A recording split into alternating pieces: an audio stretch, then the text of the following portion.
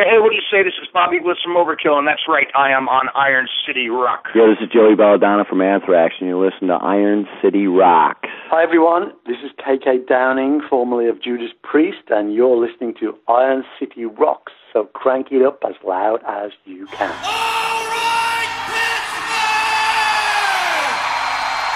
You wanted the best! You got the best!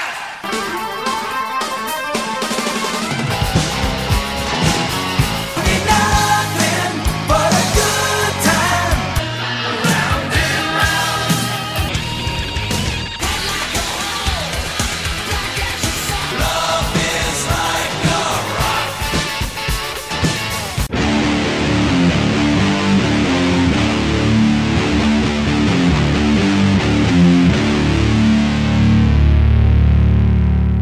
Hello and welcome to episode 388 of the Iron City Rocks podcast. I'm your host, John, coming to you from the Iron City of Pittsburgh, Pennsylvania, bringing you the best rock, hard rock, heavy metal, and blues talk on the net. Episode 388, we were pleased to be joined by KK Downing, a founding member of Judas Priest. He's got a new book out called Heavy Duty Days and Nights in Judas Priest, so we're going to talk to him about that book in just a moment. Also joining us from the famous Operation Mindcrime album, we have Sister Mary. Pamela Moore, the voice behind Sister Mary, has got a great new album out. We're going to talk to her all about that.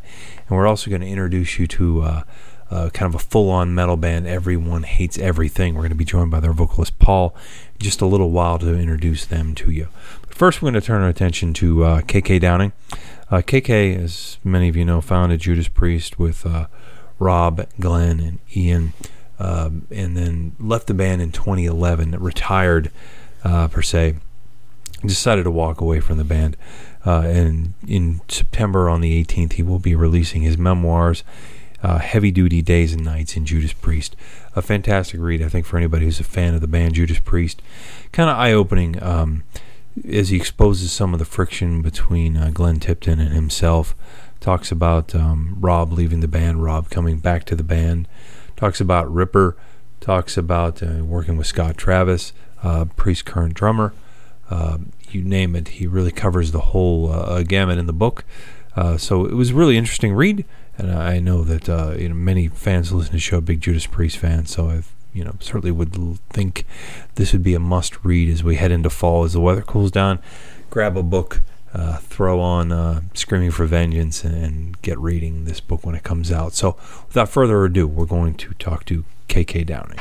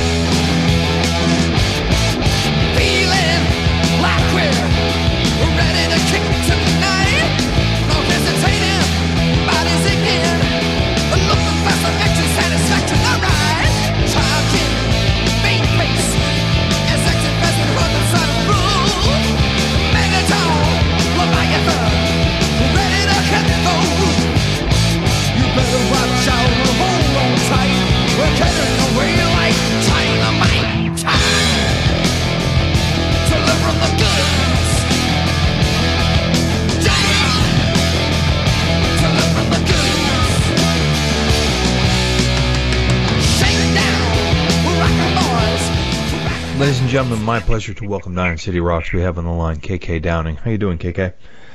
Hey, John. Very good. Thank you very much, and hi to everyone out there in the Pittsburgh area. Well, it's awesome to talk to you. Just had an opportunity to read your new book, Heavy Duty Days and Nights in Judas Priest, which will be released on the 18th here in the United States. Can you talk about what brought you to writing a book now?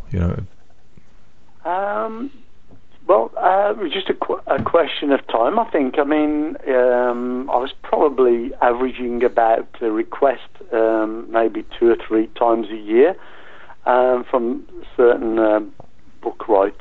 Right. And I guess early last year I thought maybe now is the time to do something like that.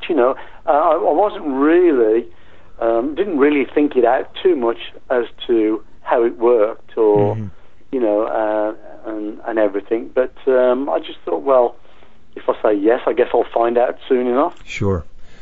So, were you a person who kept, you know, like a diary? You know, some musicians will keep pretty detailed stuff. Some people just, you know, try to remember things through the haze. You know, when you went back and assembled some ideas, were there parts that maybe, you know, you didn't remember? You remember maybe through different eyes, you know, looking back? Yeah, definitely. No, I never kept any notes. As you say, a blur is a good word for it. The whole thing, you know, each tour morphed into one, and each album morphed into one. It was, and it did get, and it still is today, you know, really, really quite cloudy. But going through the process of doing the book, it did help me to segregate certain periods of my life a little bit more. It was wasn't the easiest thing I've ever tried to do. When you try to really tax your memory, you know, as to all of the events and sets of circumstances, it's so easy to miss something out, you know. And obviously, if someone were to comprehensively document their life, you know, the book would probably be unreadable. It would be that long. When you look back, I mean, almost every rock and roll memoir starts out kind of the same way, you know, born. But your childhood was a little bit different than maybe the normal. I mean, we've read, you know, Tony Iommi and Ozzy Osbourne, and, you know, a lot of people that grew up in the industrial area, but your family situation was maybe a little bit unique. You know, a lot of musicians come from, you know, mom was a piano player, dad played the violin. Your family situation very different. Can you talk maybe about how painful that some of those memories were? Yeah, it was anything. Everything was pretty much null and void, you know. For me as a kid growing up, it was you know, always seemed to be a continual survival mode. But I think that's one part of my life that I did want to put down, to document really, and to share that with other people, because I'm not the only kid around that went through all of that. I'm sure so many other people out there can relate to that, you know. But I think the interest to document that, how it was, and how it and how it went from that. Right. You know, from a kid that could have turned, you know, pretty ugly for me. I could have, you know, ended up wherever, even, you know, incarcerated or whatever. Anything could have happened, but, you know, I found music, and music became pretty much, can I say, you know, religion for me, and it was my saving grace, really, because what I saw in that, and my life pursuing music as a fan, it gave me hope and direction and, you know, enthusiasm, and it took me to places where I probably wouldn't ordinarily have gone, really, you know. So, and obviously it prompted me to mix with certain type of people that saw a value in, you know, in music, which is something that's very artistic, as opposed to hanging around with kids that were maybe interested in other things, you know, not so nice things, you know. I mean, can I call music nice? I think that music is something, because I think if you appreciate it, you're a kind of a certain type of person, you know. Well, lots of youngsters who probably don't have too much interest in the arts, they kind of go a different direction, which could have happened to me, really, if I hadn't have discovered something as wonderful and as magical as the styles of music that I was really, really into. Yeah. Can you touch a little bit? I mean, I know one of the things you speak with great reverence is your exposure to Jimi Hendrix.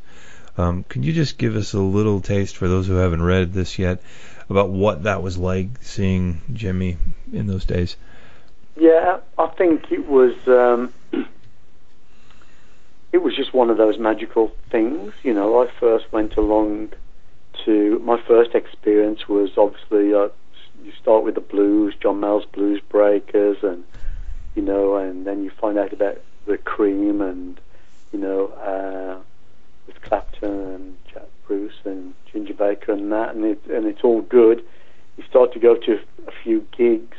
I didn't have money to go to gigs, Mm-hmm. We used to sneak in, and I think I'll tell about that in the book. Sure. And to see Hendrix really in a theatre in Coventry all those years ago, I think it was 1967, the first time, we sneaked into the gig through the fire escapes and stuff. But yeah, he hit the stage, and there was magical ingredients, apart from his incredible performance Mm-hmm. and his incredible ability with the instrument. The music, it was, I swear to God, it was the first real experience of, to my mind, to heavy metal. I mean, starting with Foxy Lady and then going into Purple Haze.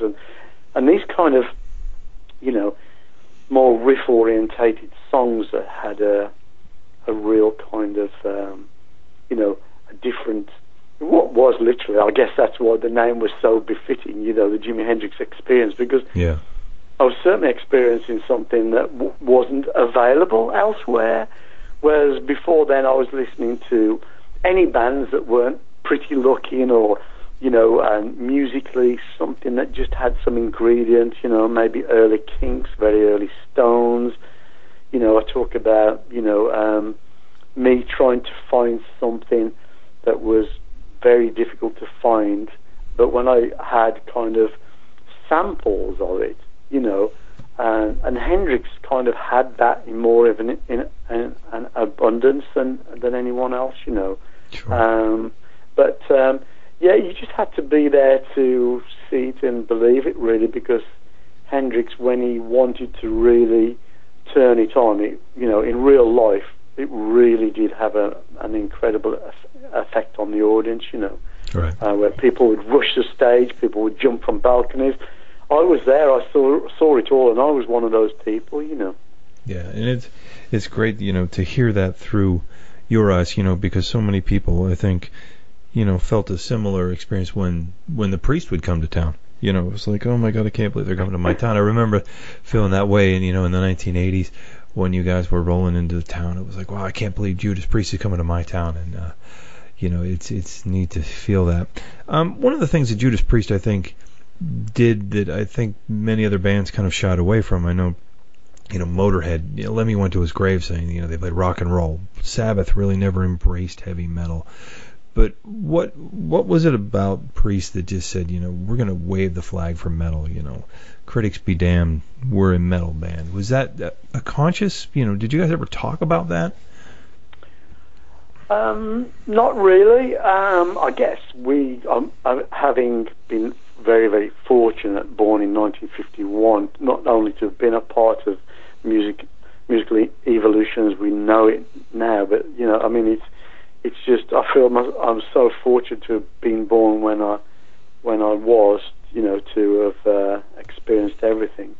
But the evolution, I guess it started really with blues, and then it became, progressive blues, and then it became rock, and then, then it became hard rock, heavy rock, and then someone coined the phrase heavy metal, and someone did a review on Judas Priest in an English magazine, I think English newspaper, and said, referred to us as being heavy metal. And I thought, you know what, that tag there, I'm quite proud of that. That sounds like, I want to be a part of that, and so it was kind of always consciously or subconsciously in my mind that we could at some point get rid of the denims and get rid of the satins and what other materials that we had, and eventually,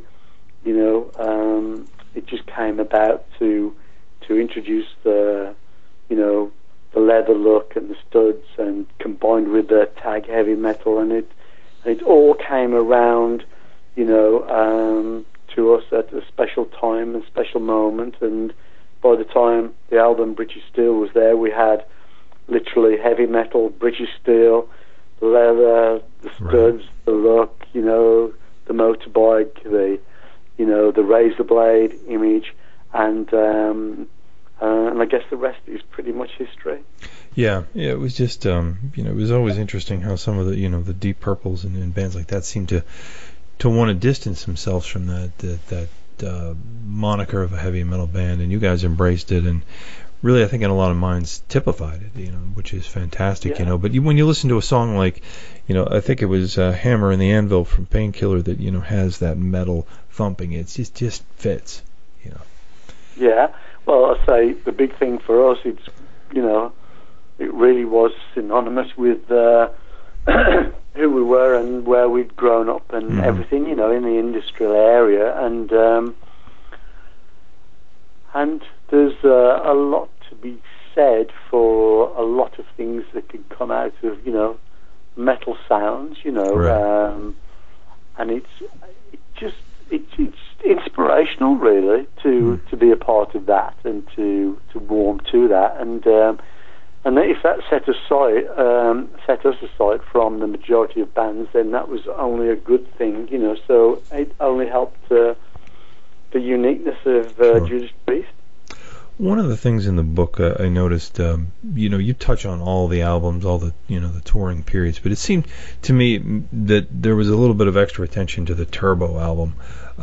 Looking back, would you classify that? I'm obviously quite a commercial success. Was it creatively? Would you have done that album again? I mean, it always seemed to be the one album out of the whole catalog that maybe polarized fans. Do you have any regrets on that album? No, I don't. I really don't think so, because what I would like the fans to, for Judas Priest, we were different to a lot of bands, where a lot of bands kind of stuck to their guns, as to what they do. With Priest, we were always there pushing the boundaries of what we did, musically, so as to gain a wider acceptance into, the world of metal, and which I think, was, can I say, instrumental, really, to assist other bands and the music in general, whether it's, Saxon Maiden, Motorhead, etc., Accept, Warlock, so many other bands, to say, yeah, it's okay, it's perfectly fine to be metal, because there's a massive audience out there, that really do like and want what we do. But the Turbo album started off as a double album, and really, and then the time was just, there we were, mid-80s. It was all, everybody remembers what it was like. Yeah. It was big hair days. It was, everything that we did, rock and metal, kind of married together a lot closer in those at that time, so it was perfectly fine to see Judas Priest on stage with with any other band, really, and it was good. You could have Judas Priest and Rat, or Judas Priest and Alice Cooper, Judas Priest and even Poison, whatever, It kind of all worked. In the mid-80s, it was all together. It was all a good show, and that's the way that it was. But when we started to piece the album together, it was just seemed like the right time to do an album like that. And what happened was, it was very successful. I think some of the die-hard fans, we may have... you lose some, but you gain some, which is not what we really wanted to do, because Priest was always a band that always wanted to gain. Sure. But everything you do is a learning curve. We realised that the audiences were, a lot more female, for example. If you watch videos of that particular tour and stuff. But what I do like about that particular time on the tour, if you listen to Priest Live, for example, which is a double live album, so that album will have a lot of other Priest stuff on there as well. The way all the songs work really, really well together, is great. And even now, I think the guys are probably out there playing Turbo Lover now, and it goes down great in the set, Yeah. So and a lot of good stuff on that record, but you know, the points taken, we put the record together, but after that I think it's fair to say we did another U-turn and did Ram It Down and Painkiller back to back. Yeah, and those, you know, I was just going to say that the other album that I think really fit the era that it came out extremely well was Painkiller, because had you made Turbo in 1990, they probably would have lynched you guys, you know, because the musical tides had turned so much. And I think so many people, you know, maybe the fan who thought, you know, Locked In the video or Parental Guidance wasn't quite the Judas Priest they wanted. The second they heard the intro of Painkiller, you know, everyone's back. You know, I don't know anybody that ever walked away from Painkiller with a criticism. You know, it was just a brilliantly timed album. Great album. In fact, in my opinion, really, John, I think that maybe it was just a little bit too early. Yeah. Maybe a year too early, that album. Because that album actually became bigger in latter years, in, you know, year 2 or year 3. The first year was, you know, it was kind of maybe a bit of a hard sell, can I say that, really? Because we did a world tour and it was massive, and, you know, and we had Annihilator and Pantera on the bill, Megadeth, Testament, all of those harder hitting bands. But for Priest, you know, that album did actually get more and more acclaimed as in the years just after, really. So, but I'm glad to say, is it fair to say it's better to be too early than too late? Yeah, absolutely. I can't tell you how many artists who had their debut in 1988 who, you know, had to get second jobs when if they had come out in 1986 would have been, you know, triple platinum. So yes, timing is absolutely critical, isn't it? Maybe the Turbo album was a bit too late. It's hard. Yeah, that's you know, that's a tough one to say, but I mean, it certainly fit for the era. You know, I mean, it certainly made the band. I know from my own perspective. You know, seeing you guys on MTV with the flashy videos, you know, really fit. You know, where some of the earlier videos, like Breaking the Law, you know, by that time had looked, you know, those were a little bit older looking. So Turbo, you know, was really, I thought, well timed. But, you know, that's just one humble man's opinion. You mentioned in the book, and I thought one of the things near the end of the book that was kind of interesting was you talk about how you felt the band could have been bigger based upon, you know, some of the other members of the band schedules, the management. Can you touch on that just a little bit? Yeah. It was just really an observation over the years. I always felt that we, you see, to most people, Judas Priest were, you know, this gigantic machine, you know, a powerhouse and really successful. But we didn't achieve in a way a lot of other bands achieved, and a lot of bands, you know, essentially did kind of pass us in the success and an album sales ratio. I mean, Def Leppard would be a prime example, going from a supporting Judas Priest to selling an album that in the States did 5-6 million, and then the next album did 9, 10, 11 million, and stuff like that. I think our biggest ever selling record in the States was Screaming for Vengeance. May have done something, you know, in between 2 to 3 million, maybe. Right. You know, so that kind of ratio, and there was lots of other bands kind of doing similar sort of things, you know. Even the band Quiet Riot, I think, had an album that was 5-6 million, which was, you know, double or more than what we had achieved, you know. So who's to say, really? I think timing is very, very critical. Hence I say that, I mean, Def Leppard do these mega selling albums in 83, 84, I'm guessing, you know, and we come out with a Turbo album in 85, 86, you know. It's just about timing, really, as to when, as to how people are feeling at a certain point in a decade, you know.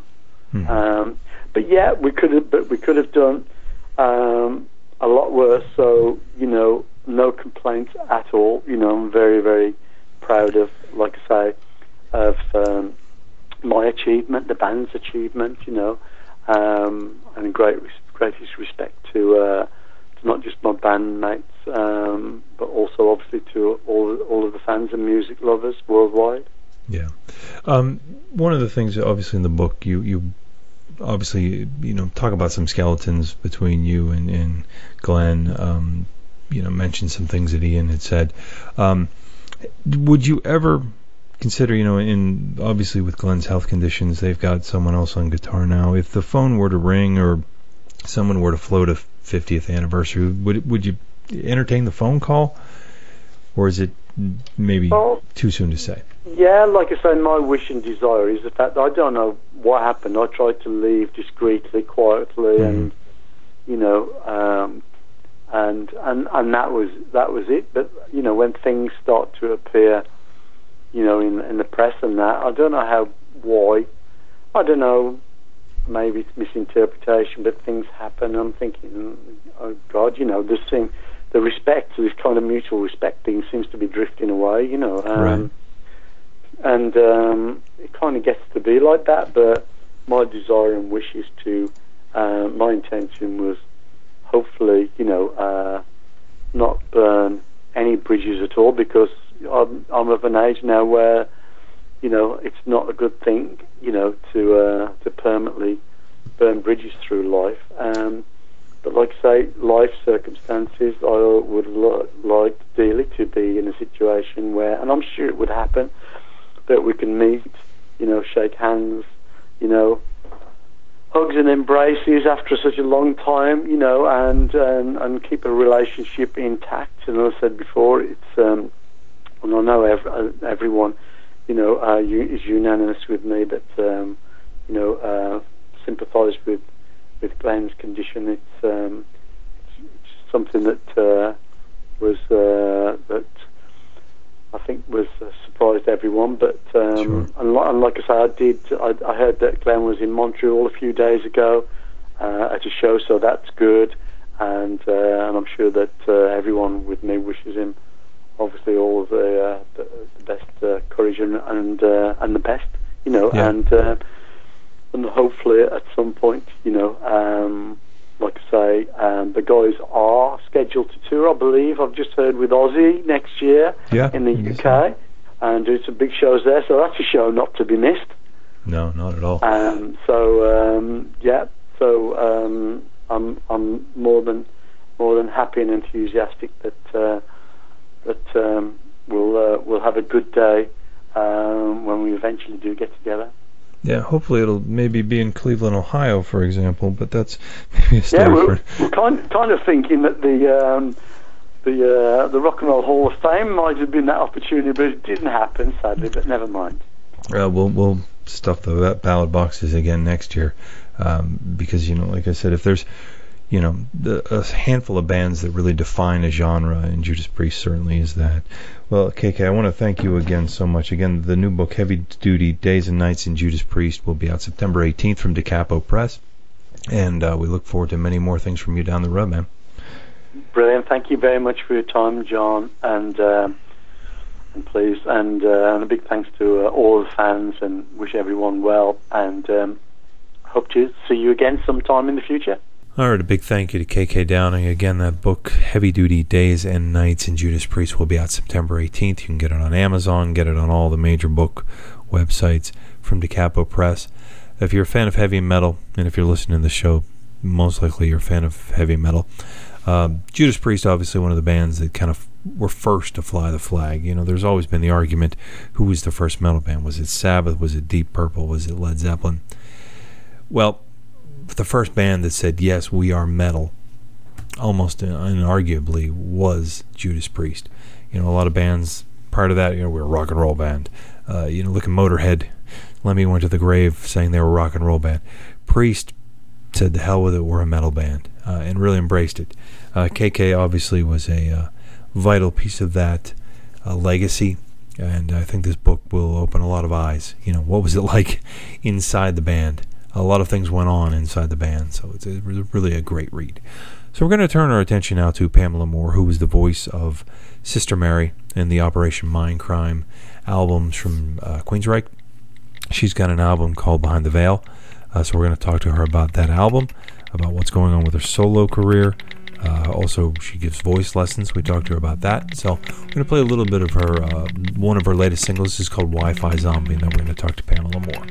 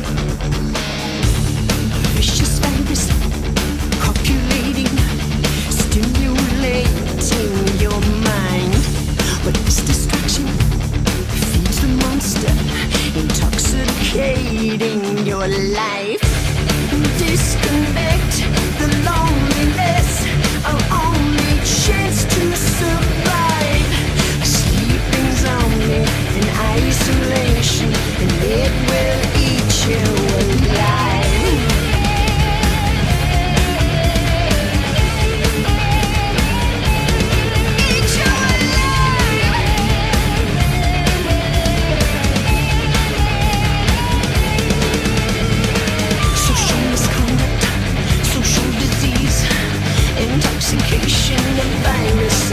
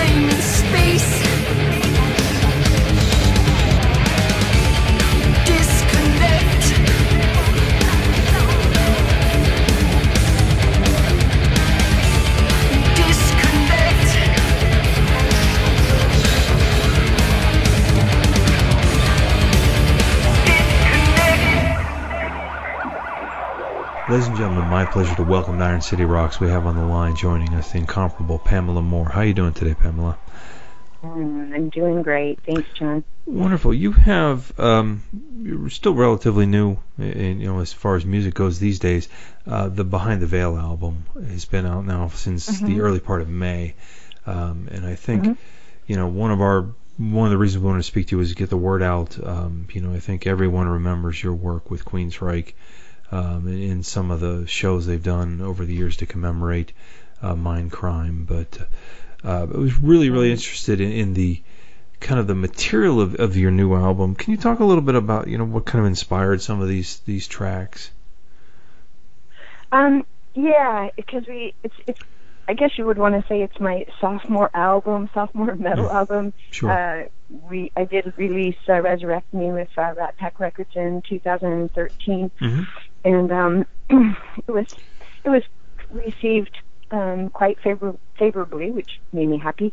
The new album was supposed to be out about a year ago, if not more than that. And during the time of the album, my mom passed away just very suddenly. And we were writing, and not all the songs were really, some of the songs were already done, and we were still writing the last half of it. And so it kind of put a wrench in things as far as a timeline getting out the way that we were supposed to. The album, I was just talking to Michael Posh because he's one of my co-conspirators in this whole thing, and he's written most of the work on the album with me, as he did with Resurrect Me. And we were talking about it just yesterday, and I'm really proud of it. It's got a lot of depth to it, and it's, in a way, I would almost call it a conceptual album, even though I didn't set forth to have that happen. But there's a lot of references to where I was at, actually, emotionally, seeing the passing of my mother now, and how that happened. And then, it really kind of reflects on you, too, and mortality, and, what happens, where did they go, Yeah. A lot of people have faith in certain things, but it's like that situation. And then also the climate of some of my other musician friends, they were going through some conflicts as well. So there's a lot of intense depth into it. Plus we have some really wonderful, we have a great rhythm section that agreed to play on the album, and that was Rudy Sarzo playing bass, and then Casey Grillo playing drums. And I've always wanted to work with both those guys, so to have them on this album meant a lot to me too. Yeah. But the material itself is pretty, there's a little bit longer songs, and it's got intros, and it kind of takes you on this little excursion, so to speak. And I'm very, very happy with it. I think sonically it sounds really good. It's just that it's a lot more, reflective, I would say. Yeah. And a lot more personal. It's probably one of my most personal, work that I've ever done. Kind of puts my heart out on a sleeve, but I find that that's very therapeutic. And then a lot of the cases, when you're honest like that, it really does help other people too. So I'm hoping that it's twofold. Yeah, that's a great point you bring up. You hear a lot of that, from people who write. I remember talking to Taria about some music she did, and when you put it out there, and then other people kind of internalize it in their own way, that it can be really a special thing for an artist to hear, what somebody else takes from music. But in with what you put into it emotionally, and obviously this is a very difficult time with the loss of your mother, is it an album that's something that's difficult to go back and listen to? Does it stir up emotions that maybe you don't want to, or does it help you? It actually helps me. It doesn't stir up bad things, because it's been 24 months now since my mom passed away, so it doesn't stir up bad things, but it does inspire me too, to realize that I've gone through that kind of situation. I was very close to my mom, and to have that happen so suddenly was just kind of puts you back to reality and going, okay, what is life really about, and what is this for? And what happens and why and what ifs and all that stuff. So it actually is therapeutic, and it actually does empower me in a way too, and I'm thankful for that. You know, Right. I'm really thankful for that. I'm thankful that I'm able to write, especially with the people that I'm writing with, Right. and putting out those things. I'm not trying to say that it's self-absorbed, but I guess in a way in that moment I was kind of encapsulated in what was going on, and I think probably a lot of musicians end up doing that in some sort of fashion. You know, they have something that really touched them emotionally, and the gift of being able to connect to that is going to help other people connect as well. You know? Yeah, that's really well said. I mean, it's certainly, you can sometimes sense that when there's such a genuine amount of emotion going into a song. I think you can feel that as a listener. So that's and I think that a listener can also tell if you're putting it on too. Yeah. So you really have to be careful and be very vulnerable. And I've been lately telling people that even though it's a scary place to be, it's a powerful place to be when you're just wide open. You know. Yeah. It often. So it's true. Yeah, I often wondered. I just finished reading Jonathan Cain's book, and he enumerates so many of these great journey love songs, you know, and the women that he's divorced from now, that he wrote those songs about. And I often wonder, you know, is that got to be weird to get up on stage and sing this, you know, or be involved with? He doesn't sing them, obviously, but, you know, to perform these love songs for people you're not with anymore, you know. And I often wonder that, you know, when you know, you mentioned the subject matter of yours, or sometimes that doesn't stir emotions, but, you know, it certainly, you can feel the emotion going into it, and I think that makes for a very special recording.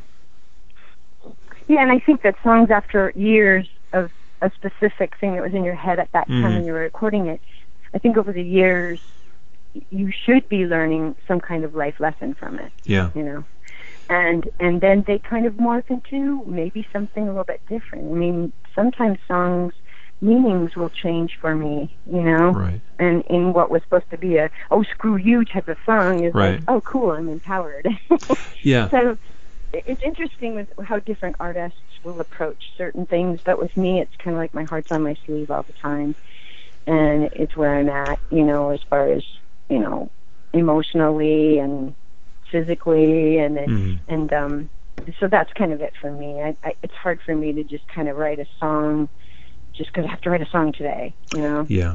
Some people have the gift of being able to do that, but for me, I have to have a connection to it at some point, or some kind of inspiration for it at some point. Yeah, I'm always envious of those people, like you mentioned, that can just be determined they're going to produce a song in a certain period of time. I can't tell you how many times we talk to artists who'll say, well, we have 10 days scheduled in February to make a new album. Do you have material written for that? No, we're going to write it then. Like, you know, that's really working with a gun to your head. I don't know how... Yeah. I know. It's just some people just really have their stuff together and they can do it. And sometimes that backfires on you too. You know, if you're, I don't know, but you know, it's just people are wired differently, and that's the beauty about our, you know, the nature of the human condition, and that's what I love writing about. You know. Yeah. Exactly.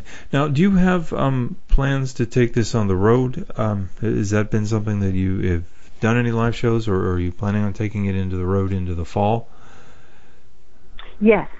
We've been actually searching for some people. A lot of the booking agents right now are super busy because we have a lot of people that are packing up their band and going out and you know, making money promoting what they're doing. Mainly, I believe, because of the nature of the business has changed so much. You know, you're not getting a whole lot of royalty checks in.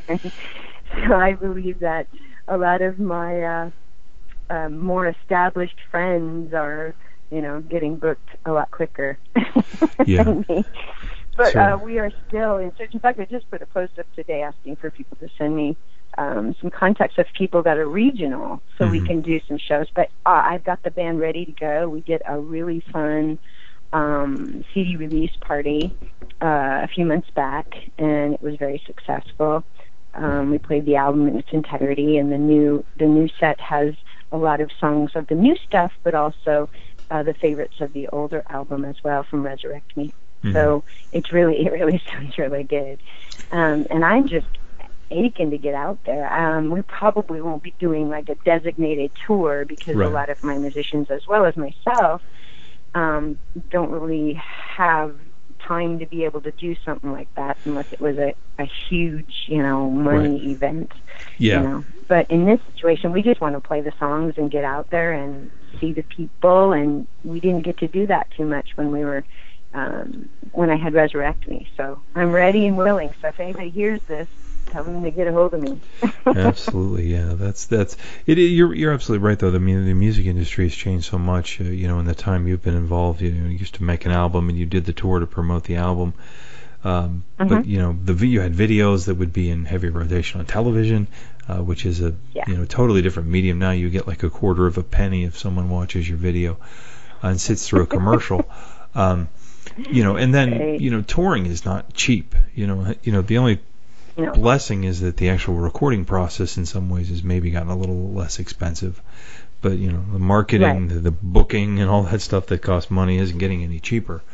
Right, and it's easier now to be able to record because you can send files back and forth to different people. This is a self-release, so and I'm not a rich woman to say the least. So a lot of my money has gone towards that, and then we just released a video, and I need to get another one out. But it's a little bit difficult to do that, when you have to have resources to pay your bills and other stuff too. And marketing is so important. Yeah. And you really, I have a kind of a better idea, even though I knew in the past about record labels and how much money they would put out to make a band happen. Yeah. There's a lot of resources that had to go out to that. Yeah. And then once they were able to get those bands established, then a lot of money started coming in for them. For them, yes, not for the artist. So I certainly, yeah, exactly. So I totally understand all of that. Yeah. And then now, it's a whole different marketing ballgame because you've got, something that I used to have a lot more disdain to. I kind of have to appreciate would be with Spotify and Rhapsody and all these download sites. You can make money on it, but you have to really work at getting placed on playlists, and it's a whole different ballgame. It's just like a whole other job. Yeah, it's almost instead of needing an R guy, you need an IT guy in some respects for some of the stuff because there's the marketing through social media, which is a bit of an art form, and it's intimidating for people to sit down and don't understand what they're doing. You can throw money away quite quick. Especially people like me who are used to the olden days, old school days. Yeah. Find a label, they'll get all set up. You go out and tour and all this stuff. So it is a very different ballgame, and I'm finding out too. I have a vocal and performance coaching business, and a lot of my really talented students are not releasing albums. They are releasing singles, and they're promoting those. And it's like, wow. It's just hard for me to wrap my head around it, but it's the way of the future at the moment. So I don't know if I hope it's the way of the future, but it's certainly the way of the current, and it's I think for those of us who've been around this for a while, it's hard to get our head around, But you even hear artists of your generation, my generation, saying, I'm not going to do another album, I'm just going to release some singles, or worse yet, I'm not going to bother doing a new album because there's not enough to recoup the cost. And that's, disheartening. Can you talk a little bit, for those who might be interested in your vocal business, is that something you do via Skype, or is that something that you need to be, physically present? It's both. I started it almost 10 years ago now as kind of a supplemental type of thing because I was doing a bit more touring. And it's kind of evolved into a really wonderful kind of like day job. But I think of it every day as not really a job because I really love working with my students. It's kind of passing on the baton, so to speak. And it's wonderful to see them grow as far as a singer it's wonderful for me because I learn a lot about myself, and it keeps my voice in shape because I'm singing as well, showing them different things. But I do both. I have a lot of in-person stuff that I do, and then I also do Skype lessons. A lot of people just do Skype, but it's kind of nice for me to be able to be right in front of them if it's possible. It takes more of my time, certainly, but at least I can see what they're doing and how they're maneuvering through their breaks and stuff like that. So it's been a challenge, but I have to tell you, it's really satisfying, and it almost brings me to tears sometimes when I see young girls, let's say, that come in. They sing at 13, they're graduated, and their voices have just blossomed, you know? And it's a real satisfying job that I have, and I really enjoy it. For those of you, or for those who might be listening, is there an age at which singing is too soon to start, or what do you recommend? I often think of that because you see kids, little tiny kids being put into talent competitions and stuff that and I often wonder, is that being that this is a muscle and a physical skill, is that are parents pushing that too hard? I mean, we do seem to be a generation of parents that push the heck out of kids, or is it better to get started early? God, that's a good question, because it really depends on the child, I would think, too. Of course, the child's going to depend on the parent, and there has been situations where parents are just pushing too much. But, you see look at Bruno Mars. I think he won some kind of contest when he was just a little kid, and he's an amazing talent. So I suppose that it would have to be where the child is, in their growth. There's a lot of, I had one student that was a few years ago now, but she was only 6, and I was like, I don't know, I don't know if I can do this because she's so young, I don't teach music theory, and I don't do this, but she came in and she had perfect pitch. She was she was a delight, and she knew how to harmonize just on pitch, and I'm looking at her going, how are you doing this? I haven't talked to her for so long, but she obviously was someone that, if you see this nature with them, that they've got this going on, you want to help cultivate it and see if they take it and run with it. But I don't think you want to hammer it down their throats either. I think it's probably more kind of a case-by-case type of thing. Okay. I don't know. And there is times when maybe kids get burnt out. And I've known some that have amazing voices and they could do really, really well, but they just aren't into it. And it's like, okay, that's all right. Yeah. I mean, it's up to them, really.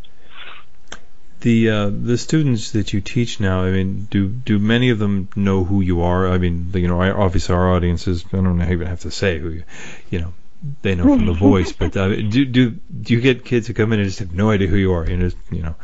Some lady that's going to mom. A lot of kids don't know who I am. A lot of the parents don't know, because I get a lot of people giving referrals out, and it's not something where I don't advertise it or anything. Advertisements do show me performing.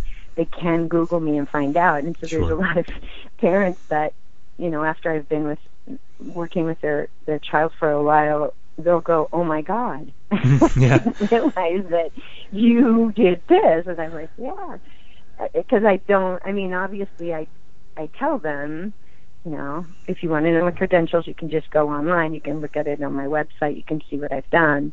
And a lot of parents will do that because they are concerned that they want to make sure their child is getting the right care that they want. But a lot of kids don't, and I've had testimonials from kids that have said, did Pamela's experience, influence you wanting to work with her? And one of the girls said, what?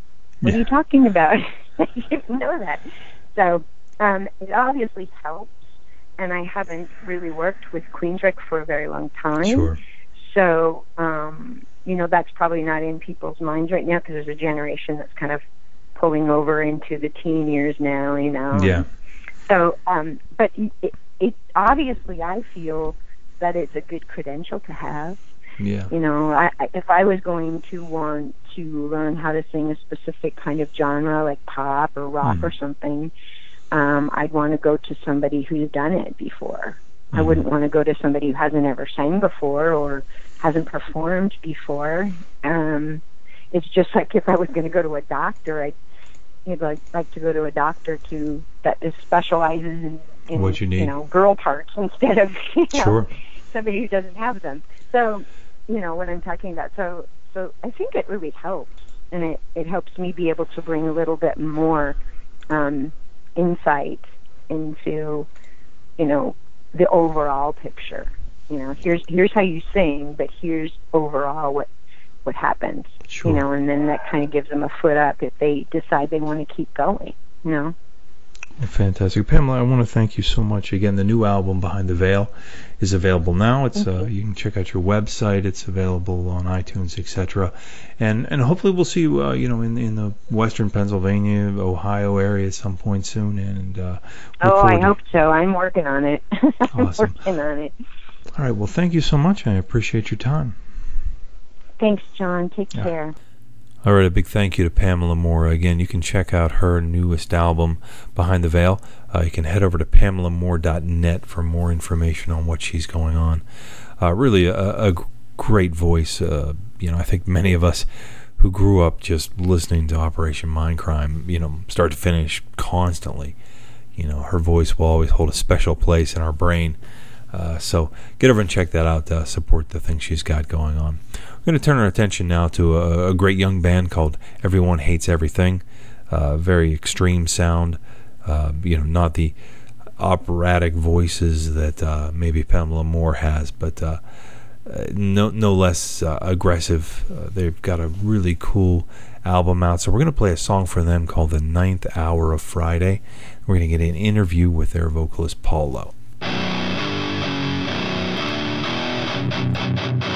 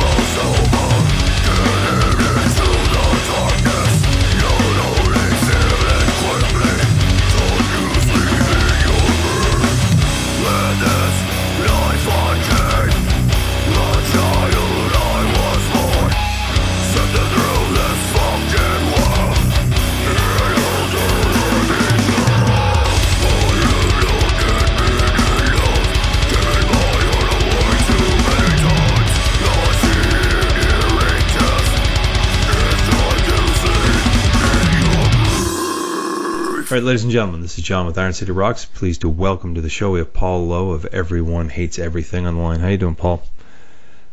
I'm doing excellent. Thank you for having me.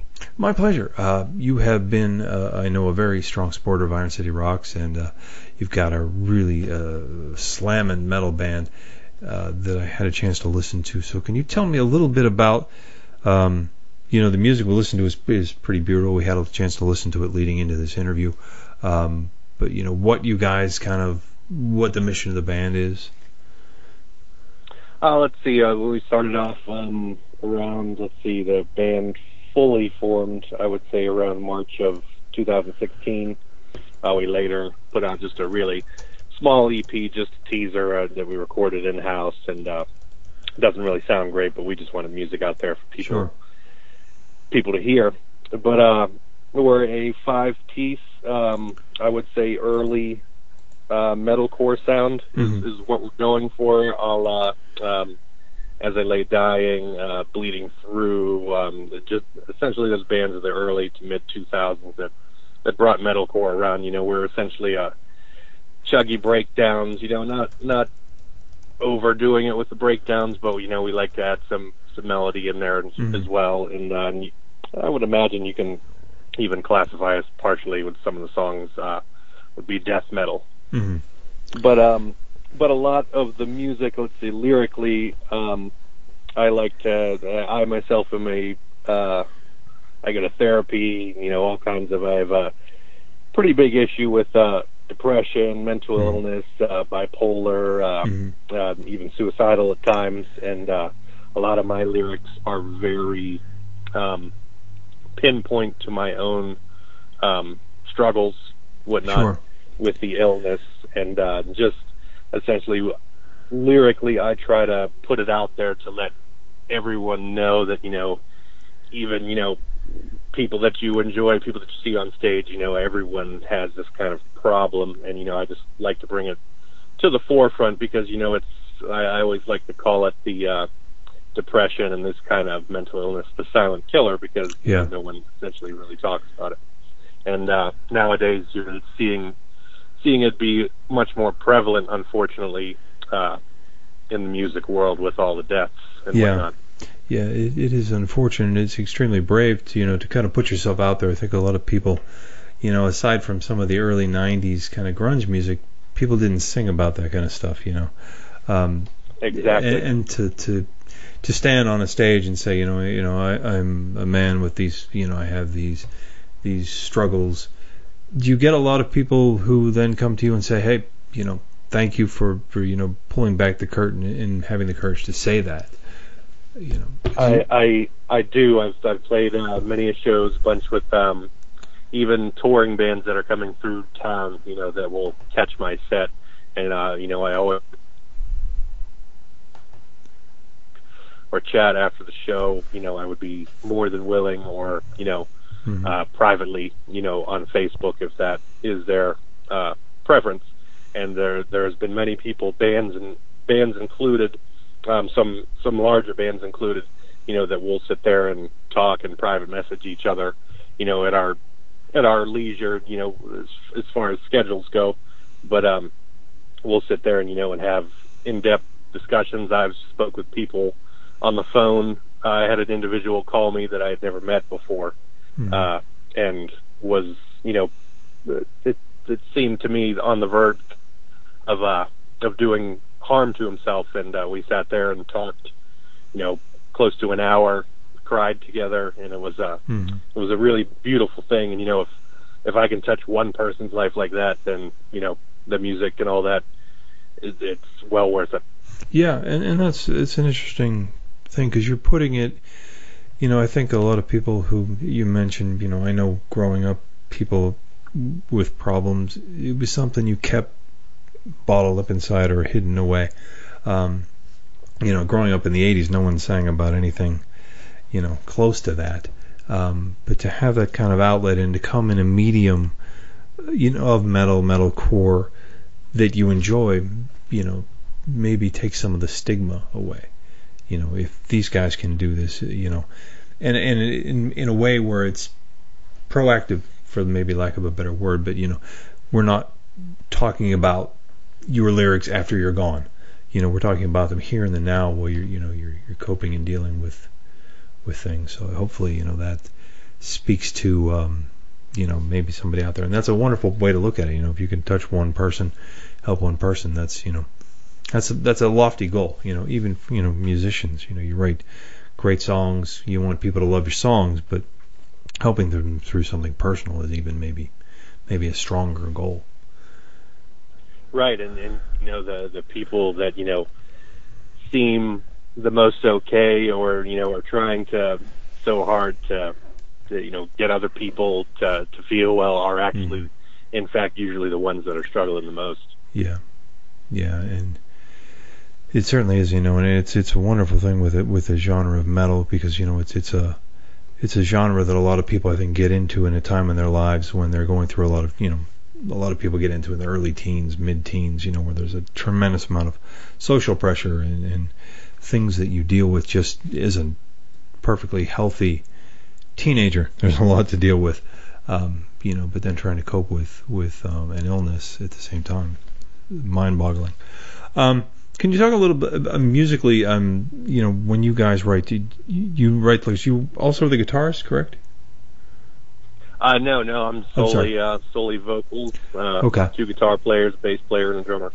So when you guys put together a song, I mean, your songs, incredibly drum centric, for the outside listener. Do you tend to write lyrics first, or do you put maybe get everyone in the room, get the song, and then you go back and listen to a recording of it, or do scats, or how do you kind of piece that all together?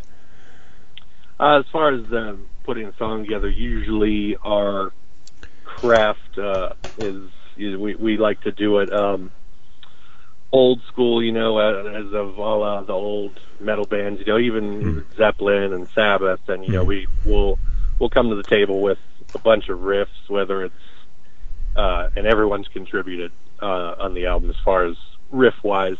You'll come to the table with a few riffs maybe that thought would work out, and essentially we build the song upon that riff, build drum pieces to that, listens to everyone's ear as to where they think the song should go. I myself was a drummer for 16, 17 years in bands in Pittsburgh, and so it's nice to have 2 drummers in a band, because he may struggle with one thing where I hear it better, and vice versa, and we have 2 ways of hearing it. It's always nice, but I would say we're riff oriented, and then everything falls into place from there. And I usually do not write lyrics until the song is essentially complete. Now, 2 drummers, I think of, as soon as you said that, I think of Joey Kramer and Steven Tyler fighting. You watch some of the behind-the-scenes studio stuff. Do you find yourself sometimes having to just bite your lip and okay, let him do his thing? He's the drummer now, I'm the singer. Because you don't want him telling you how to sing. Does that happen? Yes, I think it was almost unavoidable, but luckily the drummer and I were graduates of Baldwin High School here in Pittsburgh, and we've known each other for over 20 years now, and this is actually the first project we've played together in, which is exciting. I don't know how we avoided it that long, but yeah, that's definitely come across where I hear, okay, this part, this is definitely what should be played right there, and he'll spin it around, because I'm more of a classic rock drummer, as to where he's more of a technical drummer, so instantly, our ears are different, but I try to definitely let him do his thing, as that's his instrument, and we've all seen it in many bands before, so it doesn't work when you start internal arguing. Yeah, that's exactly it. Nothing ruins a band quicker. Can you talk a little bit, being a band in Pittsburgh, there's been much in the media in the last year about, the overall health of the Pittsburgh music climate. Can you talk, as a kind of an extreme metal band, what it's like from your eyes, as far as, how are the fans in clubs? Is it a struggle like it had been 5 years ago? Is it worse than it was 5 years ago? Can you take us through what your perception of Pittsburgh is right now? I would say as far as the local scene itself and how it goes to play. I mean, essentially your big two or your big go-to is Mr. Smalls presents, and of course Dresky. And I've worked with Dresky, and now that Josh is over at Mr. Smalls, I've worked with him for years. I have a pretty good rapport. But as far as another band that may not have a good rapport, they usually give you a chance, and essentially the name of that game is sell tickets, sell tickets, sell tickets. So, that's what they want you to do. Younger bands, I've taken a few bands that, are just starting off, they're in their early 20s. They don't know how the scene works. I've taken a couple bands that I really enjoy sort of under my wing and, try to explain the politics of all that. But I would definitely say the scene is around the same it was. Okay. As far as local music, you gotta sell the tickets to play the big shows, and essentially, as long as I've been playing music, that's how it's been. I don't honestly see it changing anytime soon. It's just the name of the game, and as you learn to, you might not like it, but if you just play the game the way the game's supposed to be played, I would say more things are brought to you. A lot of times we'll have them reach out to us for shows, the way we're a good ticket seller, a good follower, and whatnot. Right. Something to be said for not thumbing your nose at the way it is. Now, in a band such as yours, I mean, you mentioned playing classic rock, even more mainstream metal. Bands can get away with a lot of covers, if they don't necessarily want to do the opening slot for, a Sepultura or something like that. But if you, in a situation like yours, I don't see you guys doing, just from listening to your music, I don't see you doing Skynyrd covers and things like that to play at a bar, on a Saturday night. Do you feel that in a way differentiates you from some of those bands? Maybe leads you not into the temptation of just getting into doing covers, or does it make it harder because of the type of music? That's another thing I think you have to take with a grain of salt. To say, I don't honestly think there's really any money. I mean, if you're going into being a local original band and you think they're going to play these places, eventually start making all this money, that's unfortunately a pipe dream. There's really not much money in original metal music in Pittsburgh. But as far as cover bands, I do one on the side myself. I'm in 3 different projects currently, and I do a 90s alternative cover band as well. And we make a decent amount of money playing 3 hours, all the hits from the 90s. Right, and that's I think what I was. I'm on both sides of the spectrum, but as long as you take it for what it is and you're willing to accept exactly what it's going to be. I mean, I'm a firm believer of that. Sure, no, and that's exactly I think what where I was headed with that was in the type of music that everyone hates everything does. It doesn't lend itself to doing a 3-hour set at the local watering hole for people who just want to enjoy their Saturday night. It's more of an event type of band. You're gonna get yourselves in front of this metal crowd who came to see whomever, and hope some of those people catch on to your type of music, which is certainly doable. But I think is even some of the most successful metal artists will tell you, if you're in for the money, go do something else. Exactly, and and even on as far as the times too, Metallica and Slayer and all them, they're playing 70 to 75 minute sets, 90 minutes tops, Yeah, and they're lucky enough to be making money, but there's a lot of named metal musicians who you still see putting guitars on eBay and doing every meet and greet they can to pay the mortgage. And that seems to be the more popular thing now. The meet and greet thing. I did it a few years back with a big Phil Anselmo fan from Pantera. Pantera was one of my gateways into one of the gateway bands into heavy music, and always loved their projects. Especially loved Down when he got together with Kurt Weinstein and Pepper Keenan from COC. That was another one of my favorite groups, and I got to see a VIP and did a meet and greet with Down, and it was for 35-year-old me, I instantly turned into 14-year-old me and was like, oh my God, I'm meeting Phil Anselmo and Pepper Keenan and Jimmy Power, and it was amazing. I definitely have no problem paying a little extra for a meet and greet to meet your heroes. It's the days of going to National Record Mart and seeing your band, sign an album there are long gone, unfortunately.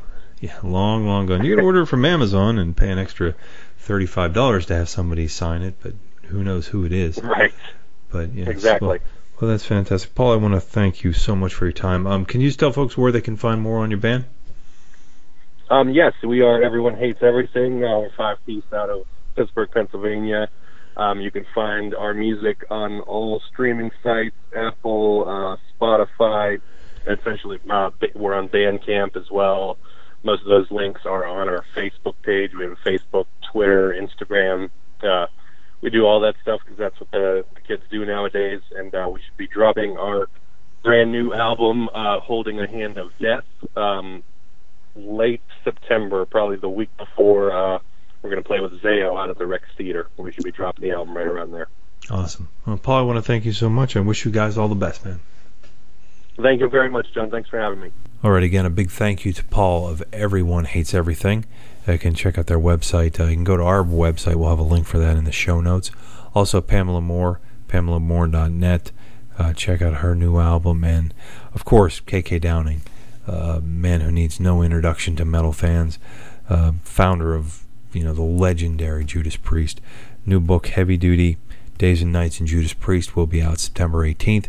Get it on Amazon, get it on Barnes & Noble, get it wherever you need to get it. Get a copy, though. If you love metal, you're going to love this book. So check that out. You can visit us at IronCityRocks.com. We're on Facebook, Instagram, YouTube, Twitter are all /Iron City Rocks. And you can drop us an email at ironcityrocks@gmail.com, or you can use the contact link on our homepage. We'd love to hear from you. Tell us what you like about the show, what you hate about the show, ideas for future episodes, whatever. Just drop us a line. And until next time, we want to thank you for listening.